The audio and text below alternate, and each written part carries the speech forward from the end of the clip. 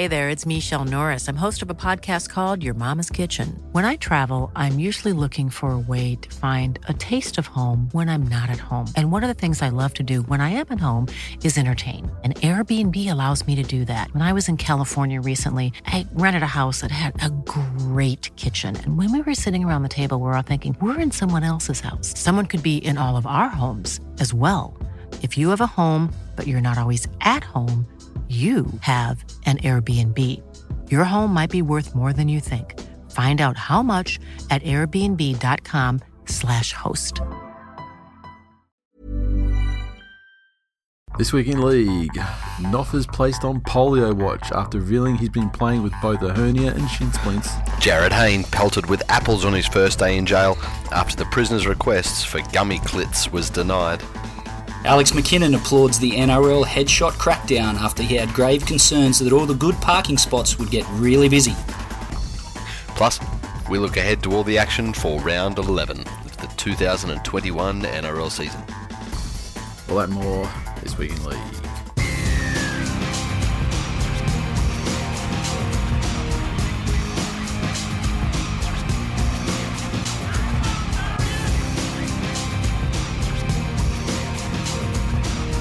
Welcome to episode 400 of This Week in League. I'm Nate. And I'm Jay. And I'm Glenn. How you doing, fellas? Great, thanks. 400. You recovered from Magic Round? You good? Yes. 400, and how good is it that we're all here instead of for 300, where people had to make special one-off appearances? Exactly. Yeah, this is true. This is true. What a fucking turnaround. Was that the infamous hot and spicy nuggets or zinger nugget episode for 300? That was. Yes. Well, that actually was 300, was it? Okay, yeah, That was when I was on the way over. Yeah. And you were like, I've driven a long way and I'm hungry. I'm so hungry. I'd be so hungry. I had a long, Not like I had a long previous in the history house. of being fed when I entered that house, and I got there and the cupboard was fucking bare. Did you check the barbecue? Shit was Fucking unacceptable. hell.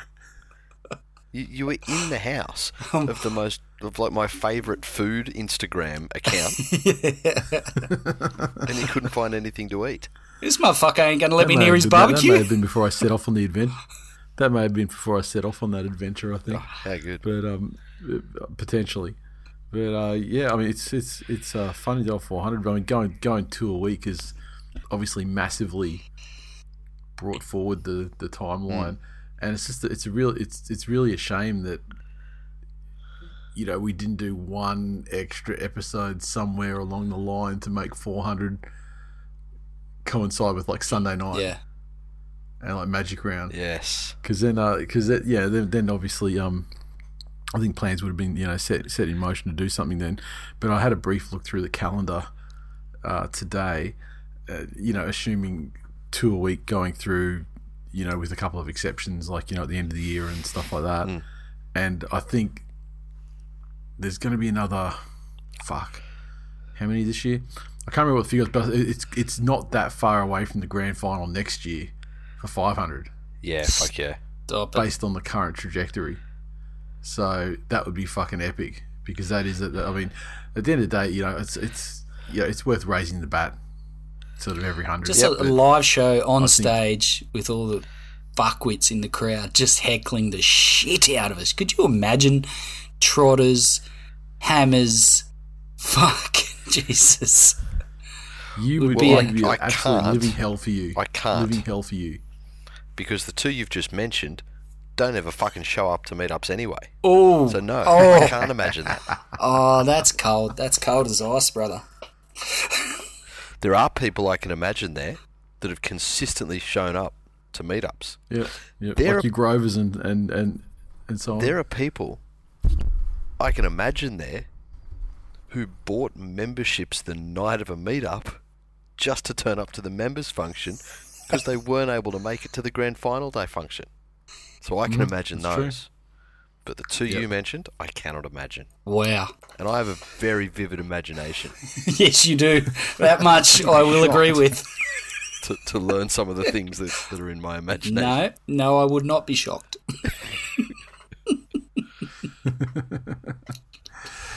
So in any case, it's a nice little milestone to hit, but the work isn't done. So we plough on. How many till we catch Cam Smith? Oh fuck! What did that cunt end up? It was What like did he end up 420 on? something. Oh fuck! I did say that would be the end, didn't I? I don't know. Hang on, I have to look it up. Let's get the exact. Let's the line in the sand here. Cameron Smith. Here we go. How many did he fucking play? I mean, then you get into the thing. Do you do? Is it just club matches? Yeah. 433 club matches, and then if you throw the other shit like All Stars and everything on the pile, you can add basically just over another 100 to that. Yeah, righto. Queensland, Australia All Stars, so those guys there. So 433. We'd almost get to that by the end of the year, I reckon. Nice. So there you go. 433, episode 434. Once that's in the bag, that's it. Hang it Fucking up. done.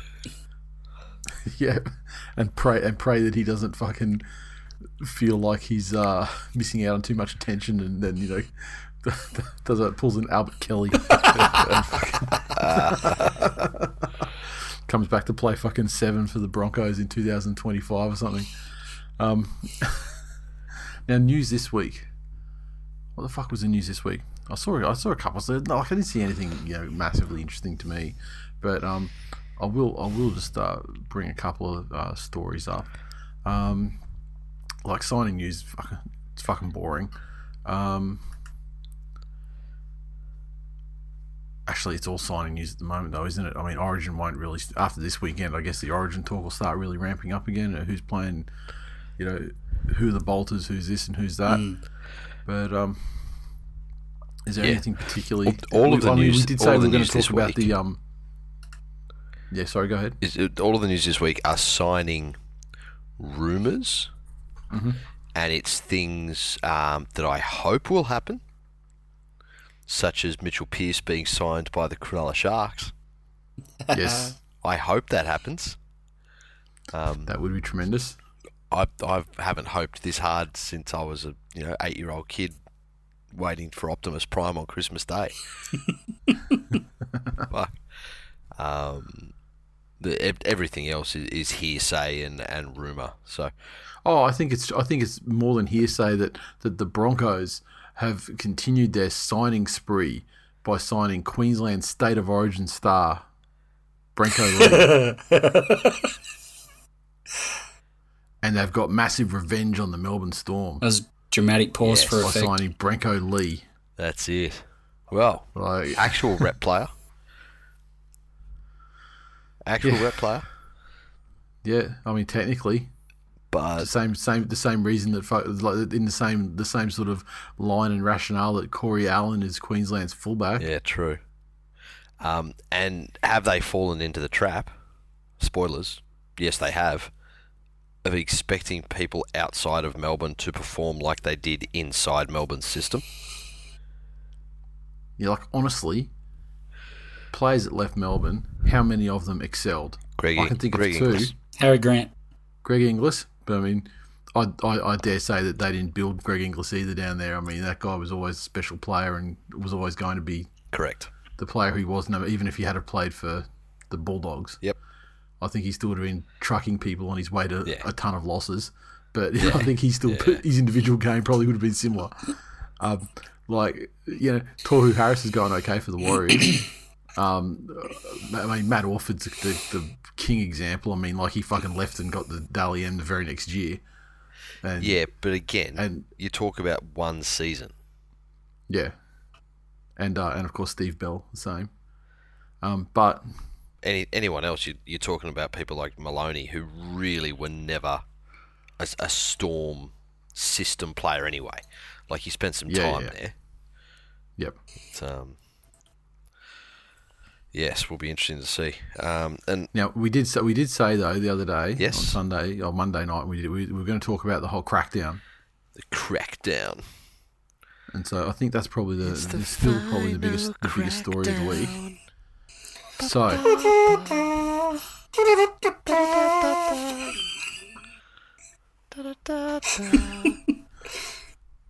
Is this going to be the final crackdown? Is that what you're saying? Of course it's not going to be the final fucking crackdown. What are you doing? So, thoughts about the crackdown. And who wants to start? Give it time, for fuck's sake. The most divisive thing since the start of the season when the new rules sucked. Yeah. So it's the most divisive thing in 2 months. Since the last divisive thing. I will say that the timing of it to be implemented on a weekend, and that was really showcasing the sport for Magic Round.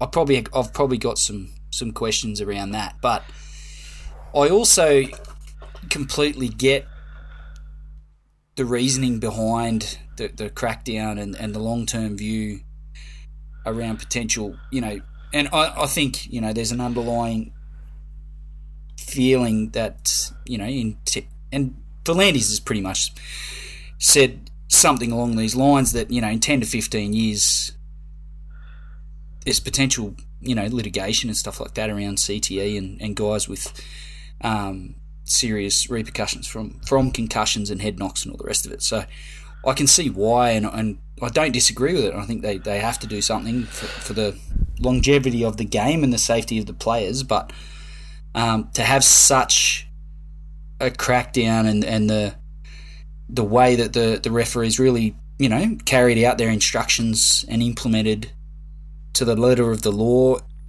it probably took away from the spectacle of Magic Round on the field, in my opinion, to some degree.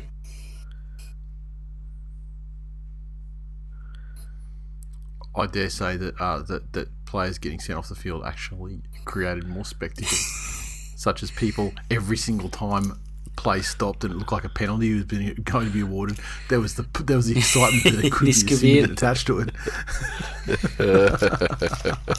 It made it. It was like a lottery environment. Exactly. Yeah. It was like it was like one of those movies where like you're watching a horror movie that's got no cast members you've ever seen before, so you don't know who's going to go next. And so there was some genuine tension in every single tackle of the game, because was it going to slip up? If it did, was the person getting sent? Who knows? Everything was on the table. Yeah. But look, I think the only complaint I have about it is it was way too quickly implemented. Like, the amount of notice was so minimal. And obviously players should be able to conduct themselves in such a way where they're not fucking hitting guys high. Yep. Day to day. But just the advance notice about this was going to happen and how severe it was going to be and all that sort of thing was obviously a fucking ambush to all involved. Yep. And could have been, implemented in a more, I guess, not as scaled up level, and also with a bit more of a run up. This is not going to be the way things are going forward. I would imagine we'll see less this weekend as they sort of dial it back a touch. But I still think we're going to see some For sure. because it's like, and I always bring it back to that penalty blitz in like April 2018. Same thing. There was a couple of weeks of that before the media and everything got to such a stage where they felt like they had to sort of back it off a little bit. Yeah, I get that. I don't feel this is an accurate comparison because of what you may mention of before. There wasn't the genuine risk of legalities obliterating the game in its entirety in the future with that penalty blitz.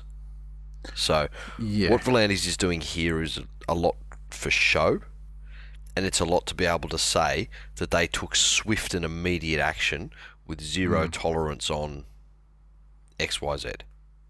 Now, the only way this could have been better implemented is if it was done sooner. It's not feasible for them to go, look, head highs are bad and they're causing concussions, but we're going to let you do it for 6 weeks while you get used to things. There's no punishments while you get used to things. What they've done here is gone, we have no tolerance on this. It's now gone. Yep. The funny thing is, a couple of weeks ago, there were a bunch of people talking, and Paul Gallen was one of them. Around, it's they know what they're getting into, and all of these people have played the game. I've never met anyone that's got issues. I've never met anyone that's losing their memory. I've never met anyone like this. Just today, I read an article where he says that he carries around a notebook and a pen now because he's afraid he forgets things. And yep. And it's fucking scary if you think about it.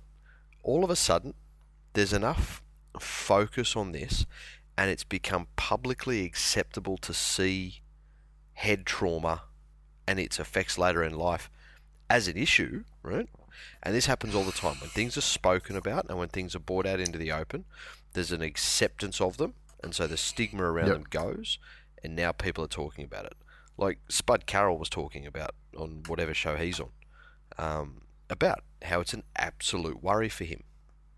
Yeah. That he thinks about how he played the game, and knowing what they know now about HIAs and players not being able to play. He's talking about him and people he knows that were knocked out the week before and then just got in and went straight back to it the following week. So I think that on its own means that the crackdown doesn't really ease off. Yep. And again, in a perfect fucking world, yes, they would have done it at the end of last season and said, we're going to implement this for next season. Here's a whole off season. But then the counter argument to that is it's always been illegal to hit cunts in the head. Yes, that's it. So and so what it comes down to more, not so much the ruling and having to rub it out, because I mean, that's, even though before crackdown, I mean, it was part of the rules of the game. Yeah. So it's not new. They didn't change the rules. What they did was just enforcing. change the referees, the severity of the punishments for it. Instead of putting something on report and dealing with it at the judiciary, that now it's a guy could get binned or sent off. Yes. So that's what's changed. Instead of missing potentially 2 weeks following, you miss sometime now. Which also the other thing that you've heard bleeding for ages is somebody throws a head high in. Oh, well, where's our advantage? We lose a play to an HIA, potentially for the whole game. Where's our advantage? And they get suspensions later, but we don't get anything out of that on the night. Well, you fucking got it now. Yeah. And they'll still find a way to complain. That's though. So this is exactly all I want. People have been like in principle, got no problem with any of it. The only thing that I want to see is like consistency. Mm-hmm. And that's really hard because these things, they're never exact replicants of each other, That's it. in terms of tackles that are made. But I mean, like that one that Tyson Gamble got binned for against Manly on Friday night was it worse than the Matt Lodge one in like the first fucking set? Yeah, that's or was it. Was it worse than Tyson Gamble's in the first half? Mm-hmm. Probably not. Yep. But they didn't start sending guys until 20 minutes before the end of the game, when it was kind of over. So that's the part they really need to fix up. And look, I get it. I mean, it's so hard to put like a black and white criteria on these things, because if it was a black and white criteria and it's like any contact above the shoulders is gone, then we'll start getting sevens. Yeah. and that sort of shit getting played. So look, it's hard for them to have discretion to keep in balance. So I don't have any answers here. I just hope it's more consistent, or they can kind of work to find, the criteria of, it's a penalty. Like I'm sure a minimum penalty every time there's the slightest contact with the head. That's the first step. Then they need to find some sort of methodology on it. How do they differentiate that stuff? Like, what's a penalty? What's a sin bin? What's a send off? Yeah, I think that's a big challenge for the referees as well to challenge. Implement that sort of criteria and judgment on each particular tackle on the fly. One thing I was thinking about just today was, imagine some of the biggest head highs from the game over the years. If those tackles happened like last weekend or probably for the next few weekends until they work it out, or not, from here on in, say, Hopoate on Galloway, or Terry Lamb on Ellery Hanley 89 grand final. Look, are these cunts playing again ever? If that happens, like the suspensions. Well, I mean, like that. The Hopper one pretty much did fucking close his career down. Yeah. I mean, he was sent off on the day, and then he received some astronomical 12 weeks or something on the back end of it as well. So it was one that was probably adequately punished as badly as it would have been. As badly as it would have been today. I mean, but there's some other, like Terry Lamb one wasn't fucking punished. No, he won a grand final at all. Yeah, he was on the field that whole fucking yeah, exactly. So yeah, I mean that one would have been different for sure. Because he would have been sent for an absolute fact. Absolutely. What I think may happen is there's been a lot of talk about using a 5-minute sin bin. Yeah. Instead of a 10. All these things tend to worry the fans of peasant clubs, because what happens to elite clubs is you get a player sent off the field, you score 2 tries. And then your player comes on with fucking fresh legs because they've just had 10 minutes at a Gatorade. So, fucking Viva Love Landies. Are there any other stories you want to talk about in particular? I mean, it's all the speculation and about player movements and things like that. Yeah, that's it. That's really unless you want to talk about the return of Albert Kelly to rugby league. I mean, because he's just been playing England, obviously it doesn't really count, and what that means for Milford. But honestly, #fuck the Broncos. Yeah, that's it. Look, the other one that I wanted to talk about was that the NRL have committed to trialling 2 new technologies to help detect forward passes. So at this stage, those claims are being made by the inventors of the technology, which of course they're gonna obviously talk their share price up. That's it. It's early stages, but what they've agreed to is a trial of the technology in training matches to determine if it meets their needs. So, again, this is the sort of thing.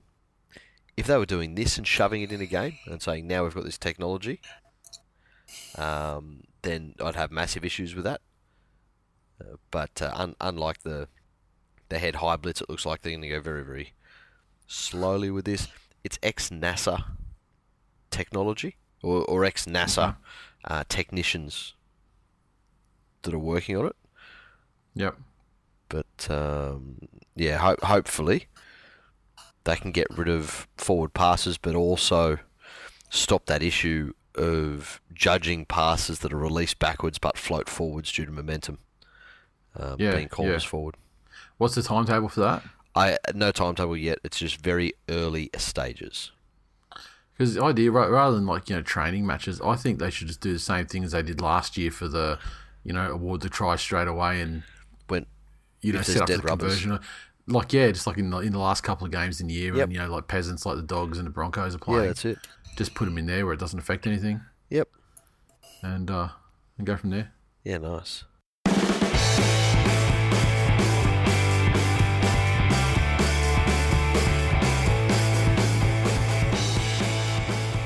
Okay, let's look forward to some games. Round 11 games coming up this weekend. Thursday night, we're back, and it's the Abattoir with the North Queensland Cowboys taking on the Newcastle Knights. Cowboys side has Cohen Hesse failing HIA, so he's out.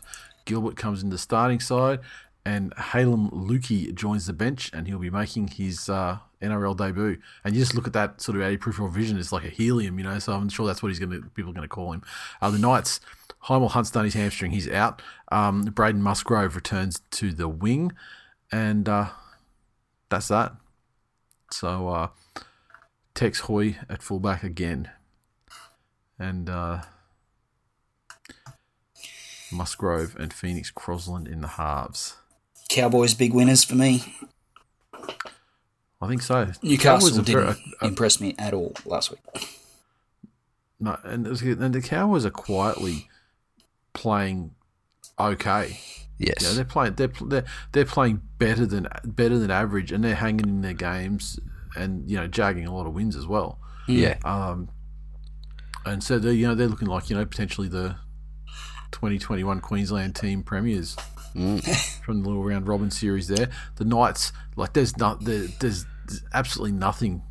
He's got Bradman Best is in the side here that I'm looking, but I'm sure I saw that he's had a very, very minor hamstring injury, maybe, and so he's going to be out. Yeah, for like he's a week out. or two. Kurt Mann's in the centres. Yeah, I don't.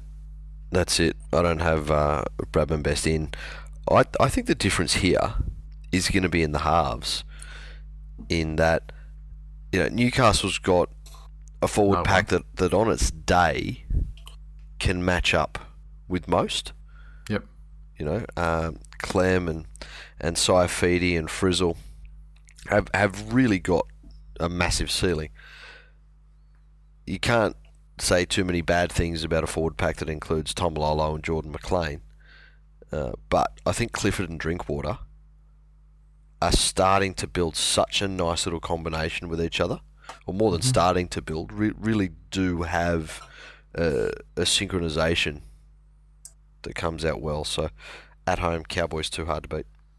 Yep. At home, anywhere, doesn't fucking matter. I think Cowboys are too good. Is it the type of combination, Jay, that you would then blow up in preference of Dearden and Townsend? Mate, exactly. It still fucking baffles me. They've spent a lot of money on stuff on areas they probably didn't exactly need. I know I keep bringing it up and I keep harping on it, but if it was me, I would just stick with those guys. But again, with everyone that's out, what they need is some strike power in their outside backs. Like they've got Val Holmes, who is a fantastic winger, okay fullback. And apart from that, like Cole Felt's getting to the end. Yep. Who else have they got that excites you in their outside backs? Yeah, like Hammer probably. Yeah. Is an exciting player, but they're not a, there's not an embarrassment of riches or anything there at all. That's it. Yeah. So there. Anyway, yeah, I think Cowboys too good. Agreed. Friday night pub slot game with two of the great pub sides. The Warriors take on the West Tigers at Central Coast Stadium. The Warriors side. Okay, so Bailey Sirenen's injured. Josh Curran, Rocco Berry also injured. Marcelo Montoya returns. Murchie goes into the starting side, and Kane Evans back in as well. West Tigers 1-17, same as last week. James Roberts is on the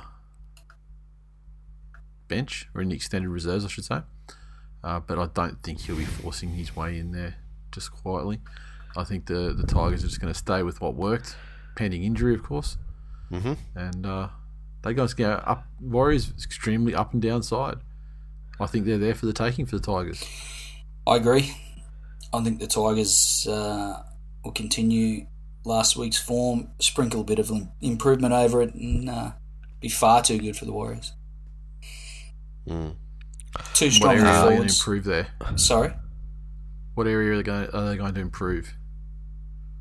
Oh, I just think that they were a little bit soft in patches against the Knights and allowed the Knights to score a couple of soft shithouse tries, which they've had in their game, and I think they need to, if they can tighten that up and continue the attack that they showed last week, I think they're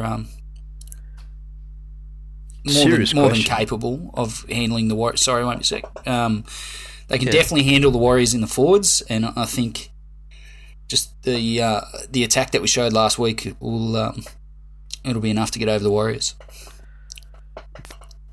Is scoring a 50 burger last week a risk to the Tigers? Well, we didn't score 50. They didn't get close to 50. What are you fucking talking about? We scored 36. Sorry, 30. But is the blowout they had too much of a risk to their ego? Like, are they at a stage where they're grounded enough to realise? No, we're not fucking grounded at all, mate. That much is clear.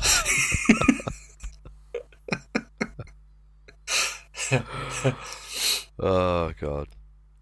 Because I remember, what I see a lot of in the West Tigers now is a Penrith side from probably, sort of 3 or 4 years ago, where they were so fucking inconsistent and there was so much potential there, and they'd have one of those outstanding games where everything just clicked and everything looked smooth, and the next week would just be an absolute shambles, and whoever they played would put 18 on them in the first 30 minutes. Yeah. Oh, to that, I'd say that it's pretty obvious that, in large part, the reason for our inconsistency has been a real lack of confidence.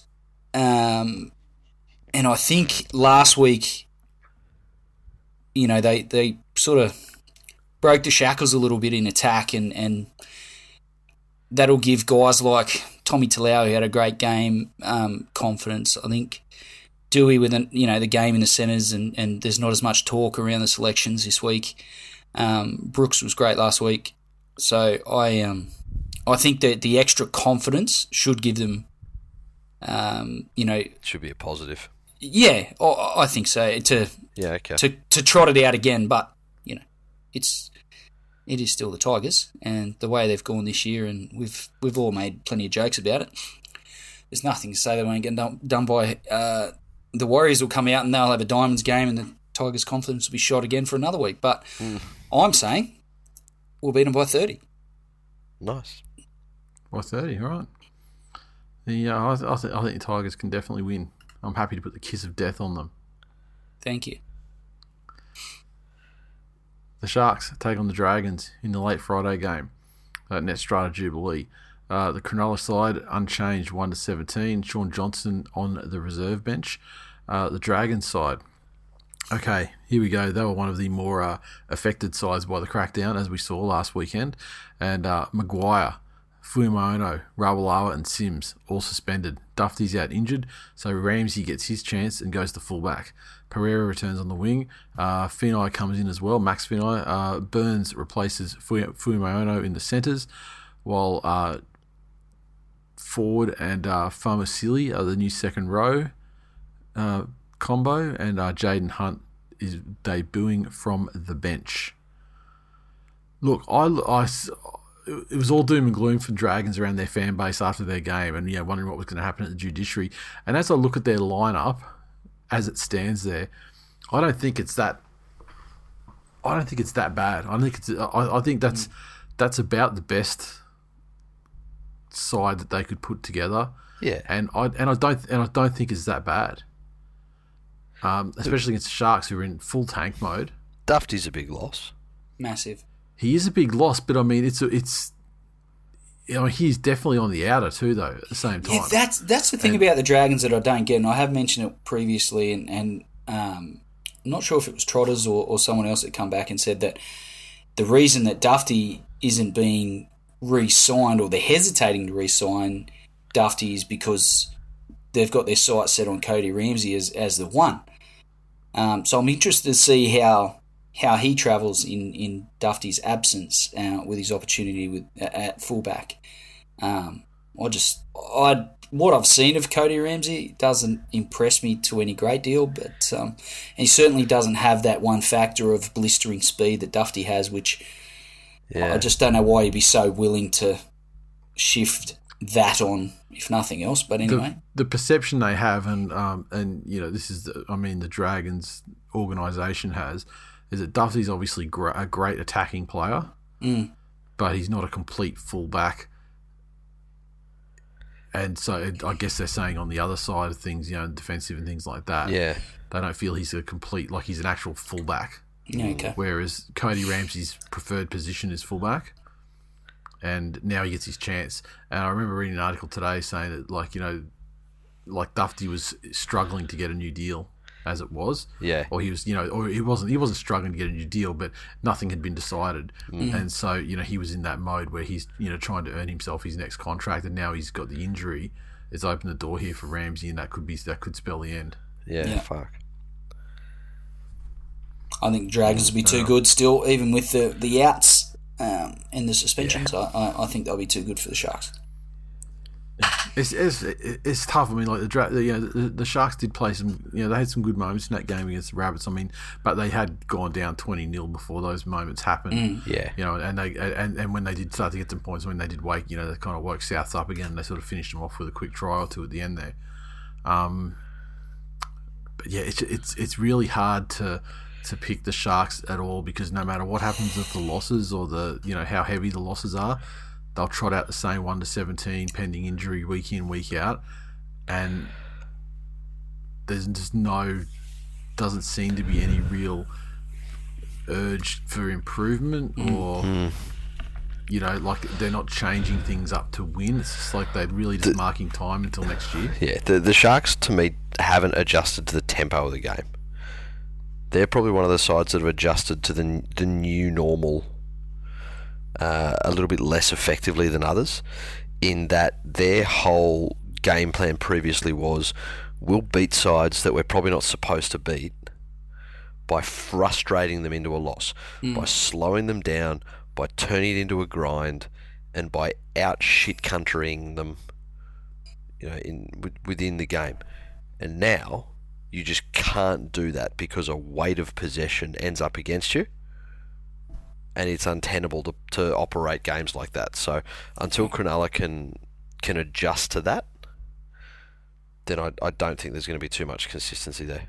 I think Cronulla have a handful of guys, Fafita being one, Woods being another, and dare I say it, as much as I love the guy, and I've always been, even from Penrith Junior days, Wade Graham,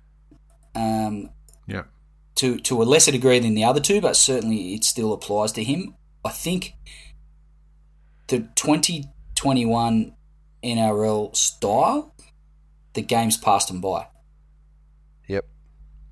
And you can't have... Well, there's 3 names off the top of my head, and if I look through their entire roster, there's probably a couple more. You can't have that many players in your top 25, top 30 that are unable to be competitive to the same level that they have been across their career in today's game. And I think... Yep. And then put in... in tandem with the fact that they've got a caretaker coach who is doing exactly that. He's a caretaker. He's mowing the lawn, he's keeping the hedges trimmed, and fuck all else. It's Fitzgibbon's job from next year, but this year I feel like they've already put it in the bin. Yep. Agree. Now, where are we? The Titans take on the Doggies at Hope Solo Coliseum. SASA and Peachy have been suspended from the Titans. Tino moves to lock. Big Mo starts up front. Stone and Clark join the bench. And Ash Taylor is in 21 on the extended bench. Doggies. Okay, so Tui Katoa's out, so Meany moves to the wing. Aaron Shoop named at centre for his debut. Dylan Napa replaces Ogden on the bench. And Dory replaces Elliott in the back row. Elliott goes to the bench. Titans want to bounce back. The Titans would want to bounce back. They're at home, and it is the Dogs. Yep. Look, I mean, you can't tip the Dogs in good conscience. No. But in saying that, I could, if the Dogs were to win, I wouldn't be the least bit surprised. I mean, the Titans, like we know, they've got great forward pack. Yes. This is also the team that lost a game, having a lead, having a 2-player advantage against a team that had scored, 4 points over 3 or 4 second halves of football. Yeah. So let's take that into account. Yeah. Look, I mean, you have to assume the Gold Coast Titans are going to win this game. Yes. But it's one of the ones that I'm one of the less confident picks, even though it seems obvious on paper. I mean, the Titans, you remember they raced out to that lead against the Broncos. It was like 22-0 after as many minutes, and then failed. They were pretty much pulled back by half time. Yeah, in that game. I mean, and the Dogs, are one of those sides that will just sort of hang around there and just take the abuse for a while, and then all they need is something to fire them up, be it a high tackle, or if they manage to jag a try or something, and they have shown that they can put a couple back to back. So, look, I would never choose, I would never make a pick other than the Titans for this game, but I can see a world where the Doggies somehow jag it, because the Titans have been disappointing lately. Yeah, agreed. The Roosters take on the Broncos at the SCG Saturday afternoon. Roosters 1-17 from last week, which has got to be a first for this year, Yes. or close to it. Yeah, I mean, so they've hit rock bottom. The Broncos side, big changes, huge changes. Albert Kelly comes into the club and straight into 5'8". Anthony Milford has been dropped to Intrust Super Cup again. Corey Oates is out of the side, I imagine because of how much he was burned by Saab. Ricky is suspended. Corey Oates is out with third-degree burns. Keenan Palacia. Yeah. Keenan Palacia comes in on the bench for Jordan Ricky. Kobe Hetherington replaces Danny Levi on the bench. And Levi goes to the 21 jersey on the extended Is Ricky bench. suspended? Yeah. He is.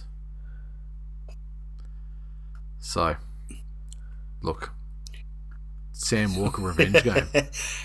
Roosters To say like that plenty. Broncos team looks uninspiring would be a fair understatement. Yeah. Yep. Dead.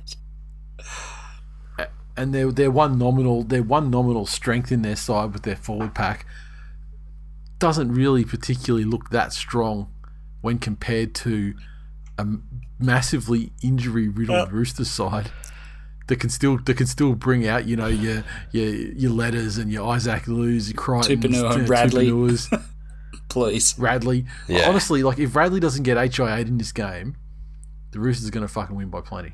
Correct. Plenty. Yeah. And if he does, they'll win by a small margin. Yeah, I feel like he's really super important to that side. Yeah, he is.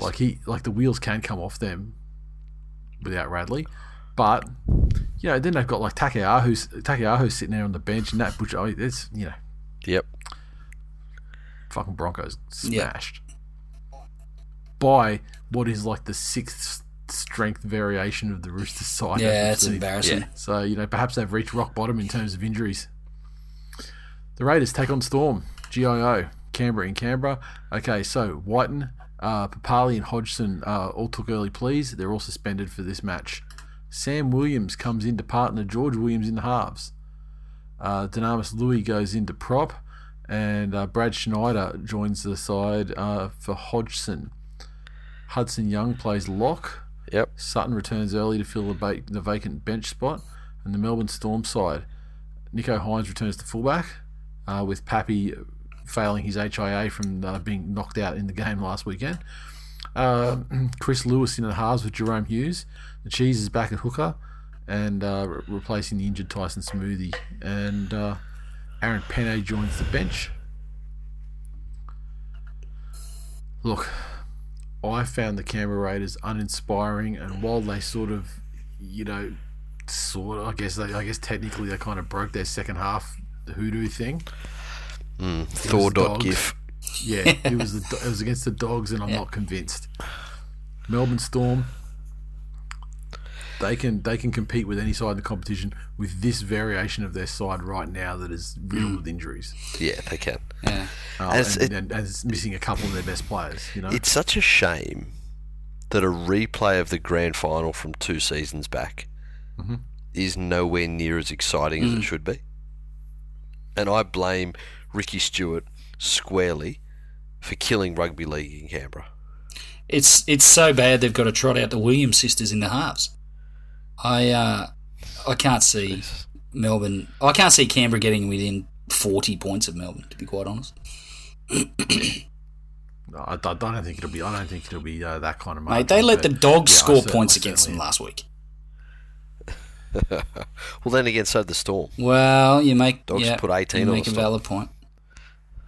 So, basically, two shit clubs, fold them both.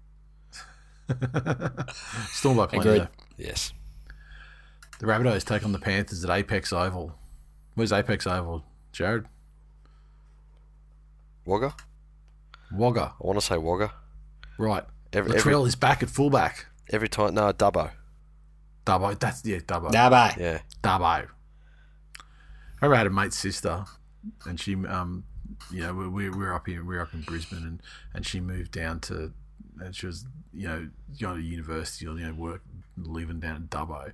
And she used to talk about, when, she was in Sydney, and in Sydney, you went in fucking Sydney. You're in Sydney, you're in fucking Dubbo. You're in fucking Dubbo. It's a big fucking difference, mate. Don't try and fucking pull it over It's us. like living in Falconbridge and saying I'm from Penrith. Fucking Falconbridge, mate. That's a niche one. What are you going to try and do? Fuck him in the ankle again? Yeah, why not? Wow. Fuck, So you die hostile. on some strange hills. Doesn't he? It's like, who's the nicest, most popular cunt that I can hate? Yeah. I don't hate him. I love him with everything that I have, which is why I mercilessly... Which is fucking- hatred. That's all you have. I've seen the way you parent. Now, all this hate aside, Latrell Mitchell is back at fullback for the Rabbits. Yes. So, Benji resumes his interchange position. Cody Walker goes back into the halves. Mansell returns to the wing for his revenge game. Revenge game. Oh. And Jacob Host returns to replace Hamaselli. So look, it's while not full strength, it's a better looking Rabbit side than we've seen in many a week. Yeah, it really is. Panther How long's side. Cam Murray out for? I've no idea. Plenty though. Campbell Graham's in 21, so he's edging his way back. But I've no idea about Murray. Okay, so the Panthers side. Capewell returns. Liam Martin's benched, and Hopgood is off the interchange. Otherwise, about the same. Yep. I'm looking forward to this game. Yeah, this is one of the true tests for Penrith. And again, I'll repeat what I say every week, that every week people come at them playing their best football. Mm. And yeah, they're obviously the ones to knock off. Everybody wants the scalp. South's come at them with a fair bit of firepower compared to most other That's sides. it. Souths actually have the ability to worry them. Where I think this one will be won is in respect for the ball. This is going to be a high intensity game, and I really fucking hope that Souths bring that uber defence that they've shown a couple of times this season. And this is just a game of guys trying to annihilate each other in defence. And it becomes a battle for territory. And the team that respects the ball, or the team that can keep possession for longer, will be the one that gets there in the end. But a good test of Penrith's resilience and their patience. One of the things I've been happiest about with them this year is that they are comfortable playing an 80-minute game of football. They're comfortable getting in there, weathering the hard patches, weathering the momentum shifts, doing what they need to do to change it, making smart decisions. And if they do that, then they can get over the Rabbits. I think the game would be a lot more, even more competitive if Cam Murray was there for the Rabbits. I think he's a massive out, and I think it's probably the difference. I think Penrith will win, but I don't think it'll be by any more than 8 points. Yeah, I think Rabbits need a little bit more time to build. They've been disrupted heavily by injuries over the last, month and a half. So, and in that time they've been, they've clocked a number of wins, but I mean they've also had that, that massive flogging in the hands of So I just think that they need to, get to their, and there's plenty of time left in the season. They're obviously, in one of the great positions on the ladder at the moment. So they really just need to. I think they need to build and try and get into the finals, close to injury free. I think to be a legit threat. But it's an interesting game. Yep. I'm looking forward to it. Finally, best to last, the mighty Manly Sea Eagles take on the Parramatta Eels at Bankwest. Joey Lussick could debut for the Eels this week, as he has been named in the side in 16 on the bench. Manly side, okay, so Kieran Foran's out with a hand injury, so Cade Cuss slots in there. Marty Tapau named at prop. He may be, benched to start the game as they have been doing lately.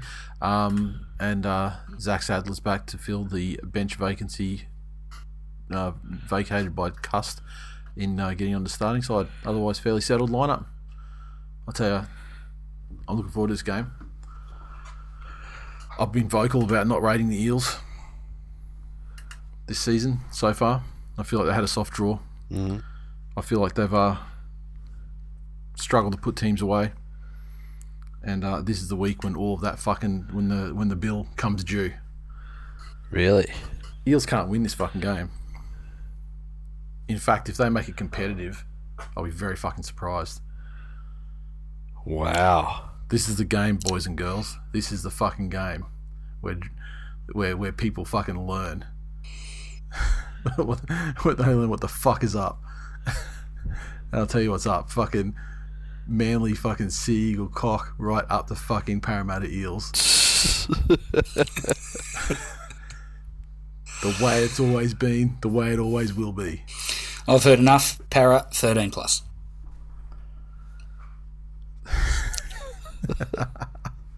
Honestly, I'm looking for someone to make an argument about how the Eels can win this fucking game, because I just can't see a pathway to victory for them.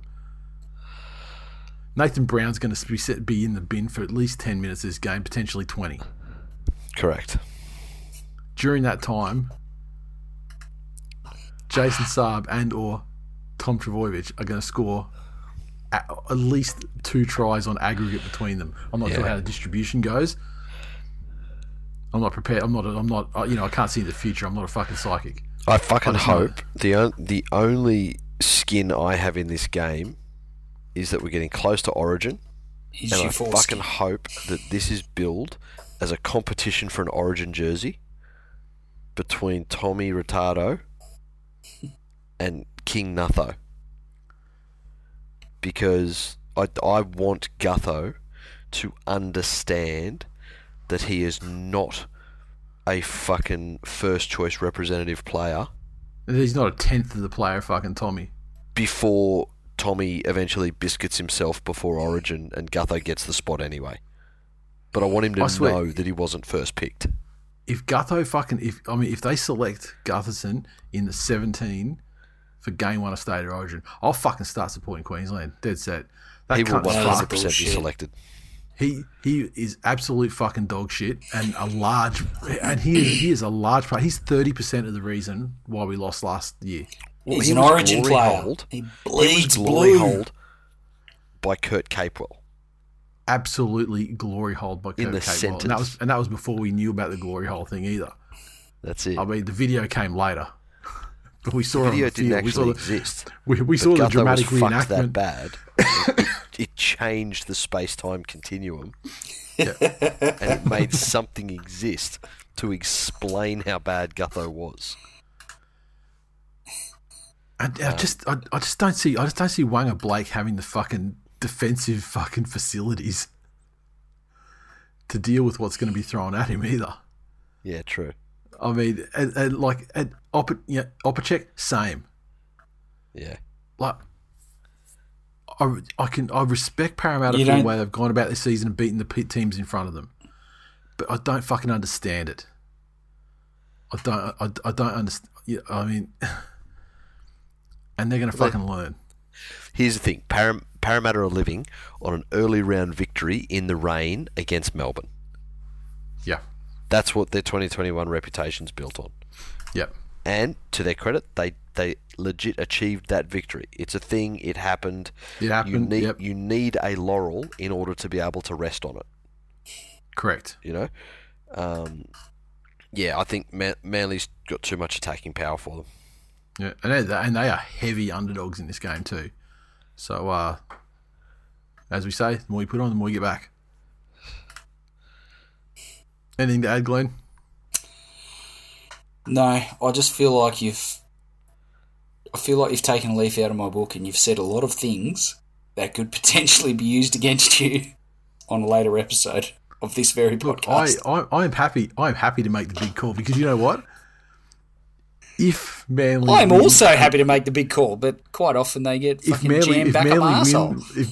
If Manly win like I just said they will, then I will never fucking shut up next week.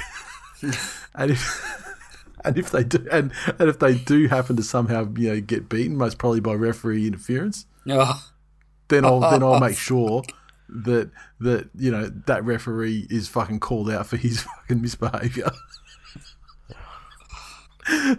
Jesus Christ! If something fucking different happens, then this different thing would be it. Fucking hell, yeah. If my nan had wheels, she'd be a bike. Fucking me. And if it wasn't for those pesky referees, we would have won every game 40-0 since 1947. Fuck me. You're not wrong. You're fucking not wrong. You're not wrong, Glenn. I mean, it's taken a couple of. I mean, it's taken 12 years, but you finally fucking get it. Who said that the educational fucking institutions of ours are poor?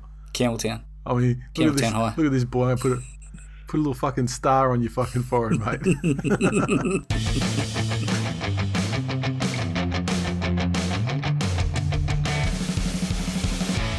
Mailbag time. Let's see what we've got this week.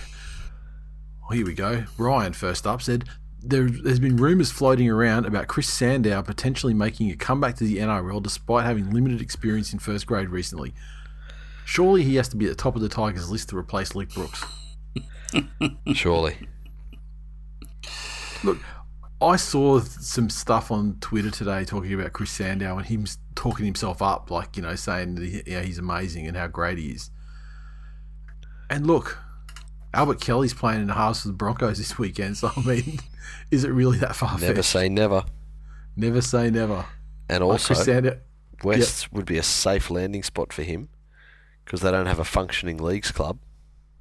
Fucking Balmain doesn't, at least. Yeah. It's a fucking hole in the ground.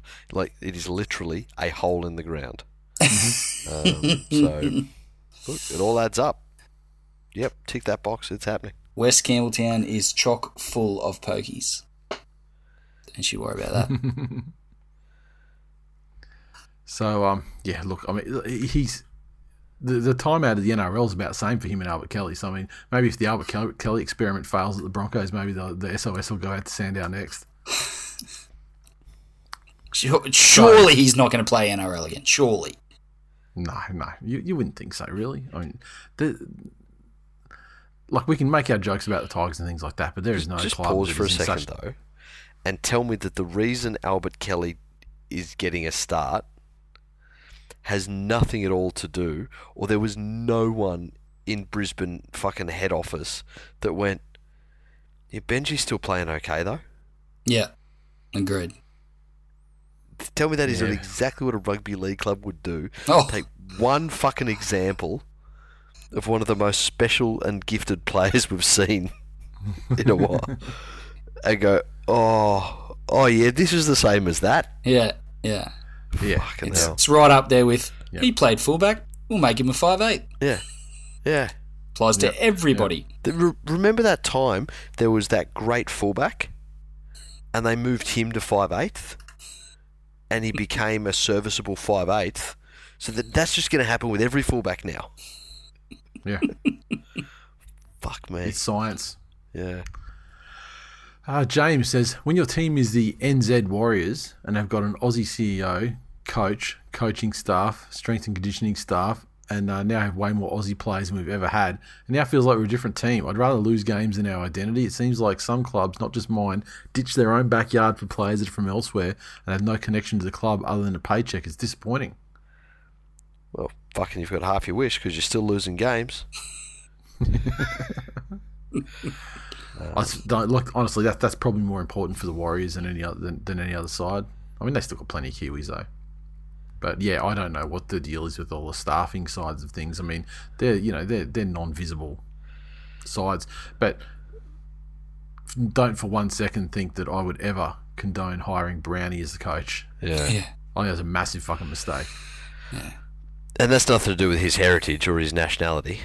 No, that's just his shit coach. Although, again, there is then something to be said for at club level. Yeah. You know, and I know that the Warriors are the only team over there, and realistically, New Zealand is nothing more than a glorified suburb of Australia anyway. Yeah. So, really, you're reading far too much into it. Your national team, fair enough. If you start to get, Aussie board members and coaches and things like that, and you're worried there, fair enough, be worried. But at club level, like, Nate, do you give two fucks that, Jason Saab drives from Wollongong?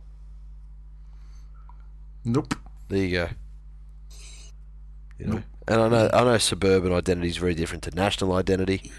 Yeah. And I can see that, being a Kiwi, you are trying to have a national identity. Don't read too much into it. Focus more on the team and focus more on the quality of personnel you can get. I would think they'd probably have more chance of having Kiwi strength and conditioning staff if, there was some sort of training regime outside of having people erecting scaffolding on the Gold Coast, which is about the extent of Kiwi training or strength and conditioning. So, hence they've got to get some Aussies in there to do it properly. God damn it, boy, you did a racism. You taught me well, Daddy. You taught me well.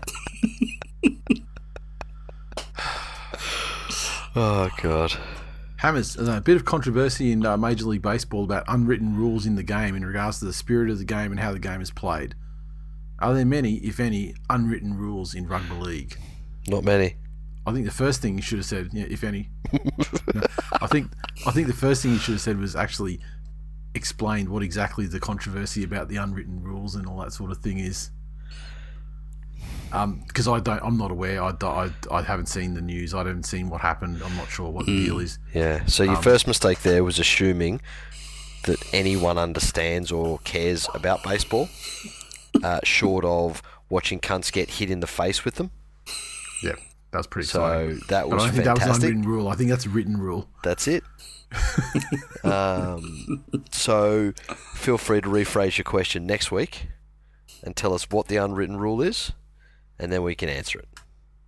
Because there is an unwritten rule not to send in shit questions. And I don't think there are that poor many Hammers. rules in rugby league. Anyway, right? I'm just trying to get myself off his fucking imaginary who would you bring to dinner list. I've seen how the cunt cooks. I can't think of any unwritten rules for rugby league. Right. Daniel says, what are we going to name the Tool Nation Degen racehorse? Undefeated. It has to be undefeated asterisk. Yeah. Tigers in decline. There you go. Asterisk. ASSDER. They'd kill it. They'd kill if you did ASS. They'd kill the name though. You couldn't do it. Okay. All these standards and yes, true. I mean, they don't care about whipping the cunts until they drop dead or break their legs and get behind the fucking curtain. But they don't call them a rude name. Don't call them a rude name or a name with innuendo attached to it. Could you call it like coming paprika, but spell it COMING? You probably could. You could probably get away with that one. Yeah, you would. Because that's niche to us. So yeah, you could get that. Yeah. Just a Grover put in there Fireball. No. and Ryan put in head injuries. It's self-inflicted, motherfucker. Yeah. Jeez. Oh, he didn't punch himself in the head. James said, I'm all for sin binnings, but it'd be better if the players returned to the action running up the tunnel to the sound of their own theme song, like it's their turn in the Royal Rumble. Capewell could run on with that Glory Hole by Steel Panther. Yeah, I don't think he would want that to be his theme song. I don't think so. Usually with theme songs, they're kind of selected by the players. Yeah. However, if you was at like and it was an away game, and I was the guy in charge, yeah, of course you would do that. No. If it was Capewell, it'd be that "I'm Not in Love" song. Where are we? Here we go. Chris says, should Penrith fans be insulted by all this anti-PVL malarkey? We dominate all that cross our path, but it's not about how good we are, but how shit the game is now. Teams just need to get good. Well, as I said before, fucking please, send players off. Because as of now, 100% of the time it happens to us, it's a fucking 12-point advantage. So... look, I don't think too many people are saying Penrith are winning because of Volandi's ball. If Penrith were, 9th or 10th last year, made very few roster changes, and now were leading the competition, then you'd probably have a bunch of people talking about how that's the reason for it. But they were grand finalists last year. They were good in last year's rules. They're good in this year's rules. That's because last year's rules are essentially this year's rules with, some tweaking. Yeah, there you go. That's when it started. It actually did start after COVID. So, Dan said, disregarding concussions and crackdowns, whatever, why are so many people equating more sin bins or send-offs as a worse product? Personally, I love the drama of it. Even when it's someone on my team, it still gets me on the edge of my seat. It's like getting a multi-ball in pinball. In the rare cases where you've got a player from each team off, it's even better. You get expansive footy. People say it was the worst round of footy ever, but I didn't mind it. And if you're saying it because you think it affected the result, well, you got to play by the rules. Fair call. At the end of the day, that's what it comes down to, hey?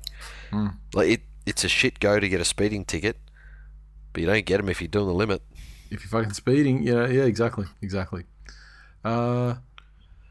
Jody says, is the concern the NRL is showing about head knocks going to be the same passing phase as the blood bin? Mofos are allowed every week to run around with blood literally pissing out from their bodies, which a few years ago the NRL cracked down on, but now just let it play on. Yeah, I think because no one cares about AIDS anymore.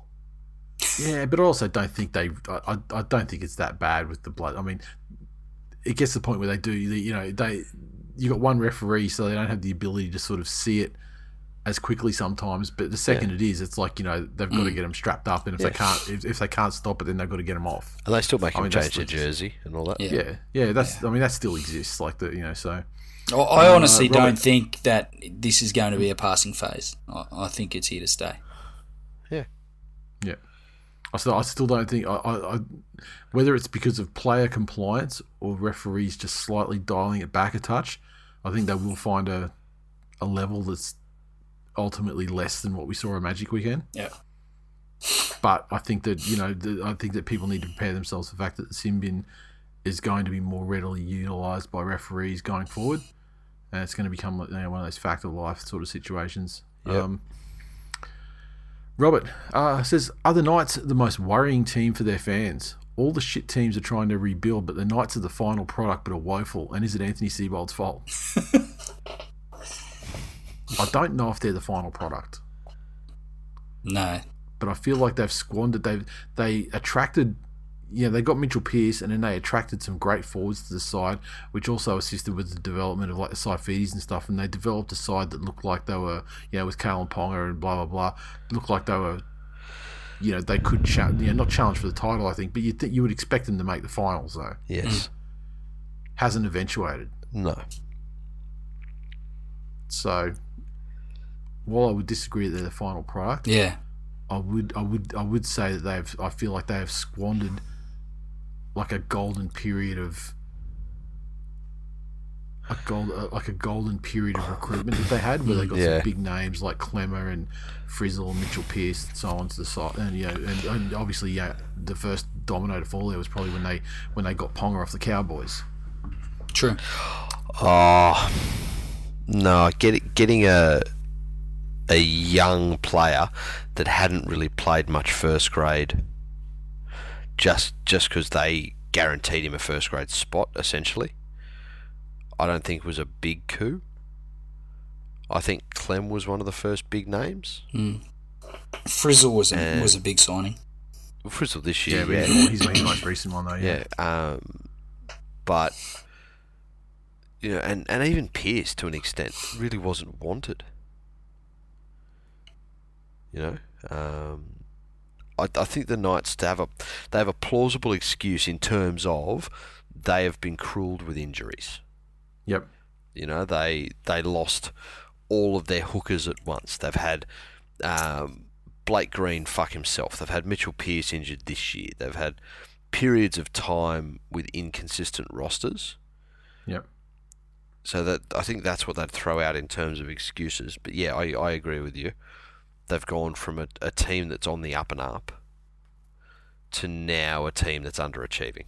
Mm. Yep. All right. Warren said, do you reckon the Sharks versus St. George game will be NRL standard given all the missing troops from two below average teams? No. Well, I mean, it will be, but on the lower end of the scale, I'm sure. As we'd expect from the tanking Sharkies. I don't think it would be the type of low standard that the old Monday night Sharks versus Para games used to dish up back in the day. But yeah, I think there's enough in St. George, if nothing else. I think there's enough in the Dragons to raise the standard to a certain degree, but it's still not going to. It's still going to be a long way from the Penrith South, that's for sure. Yep. That'll do for the mailbag tonight. Mm-hmm. And so that makes it full time for episode 400. Thanks for listening, everyone. As always, you can interact with us in a multitude of ways. Head to thisweekinleague.com/links to get a link to our Patreon page, our social media communities, and everything else that we're doing. If you'd like to support the show, become a patron. Patreon.com/ToolNation. Drop us a rating and review on Apple Podcasts. Tell a friend. We've got a couple of reviews came through this week on the iTunes. We've got one from Mullers298, 5 stars. No F's given. In this crazy world of PC madness, it's quite refreshing to hear these three degenerate Fs have a bit of fun with some A-grade banter and quality footy analysis. The boys cut through all the BS you hear from mainstream media outlets and provide opinions based more on facts than innuendo. Keep up the good work, lads. P.S. F the Broncos. We got another one here from Tim the Sparky. 5 stars. And help stepdad, I'm stuck in the kayak. I was first introduced to Twill a few years ago on a return flight from a FIFO stint in Western Queensland. The post-Real Dad era was in its infancy. I was just as confused as a 4-year-old amidst the real marriage breakup. Through the tears and popper in hand, we push on. The unapologetic opening lies deter the faint-hearted, which keeps the community planted around the pod the boys have grown. During the last year, I haven't seen a community rally together quite like this one. Nowadays, the Real Dad is back after all the hard work is done. The trio parallel a real-world step family dynamic with Nate constantly reminding Glenn why he left and Jay always there to rub his nose in it. After the bi-weekly episodes, the Twill Nation rallies together in a Facebook group to talk games, tipping, confectionery and more. Extra content available through the membership system, and you're better off sending those dollary dues to the boys than Foxtel. 90% more content and one ad. Storytime and Popo are shit yourself funny, with listeners providing a connected experience through the mailbag write-ins. The parental advisory for This Week in League is somewhere between PG and not suitable for classification. Thank you, sir. And speaking of the Patreon, I'll give a shout out to some of our wonderful patrons, Brendan, James, and Mally, one of our long-time listeners and supporters from over in the US. Thank you, all you guys. Tipping. Jamaica out on top, as he has been for several weeks now. Lachlan H. and Bega 1978 followed by a bit of a jam there, coming from 4th through to 10th, with Warmes, Doohig played against Sammy, Dipsy, Benny Tippy, Jack WC 94, and Fabsy rounding out the top 10. And that is it, folks. Do you have anything else that you would like to say before we wrap this one up? Tigers by 30. Why? I'm that confident.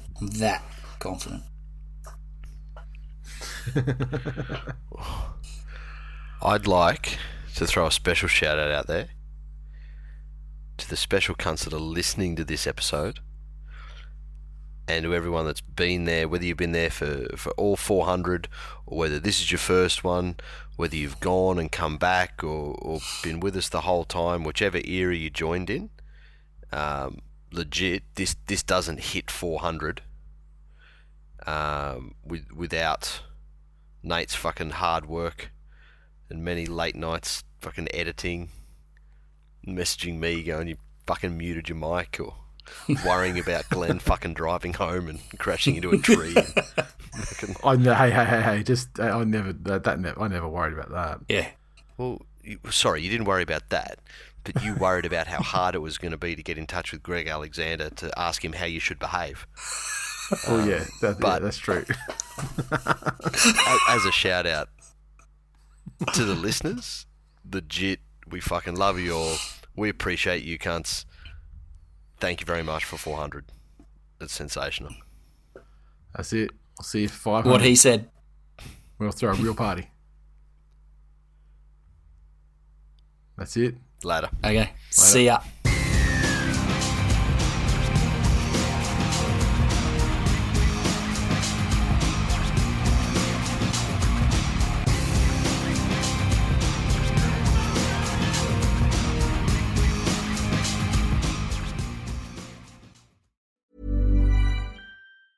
Planning for your next trip? Elevate your travel style with Quince. Quince has all the jet-setting essentials you'll want for your next getaway, like European linen, premium luggage options, buttery soft Italian leather bags, and so much more. And is all priced at 50 to 80% less than similar brands. Plus, Quince only works with factories that use safe and ethical manufacturing practices. Pack your bags with high-quality essentials you'll be wearing for vacations to come with Quince. Go to quince.com/pack for free shipping and 365-day returns.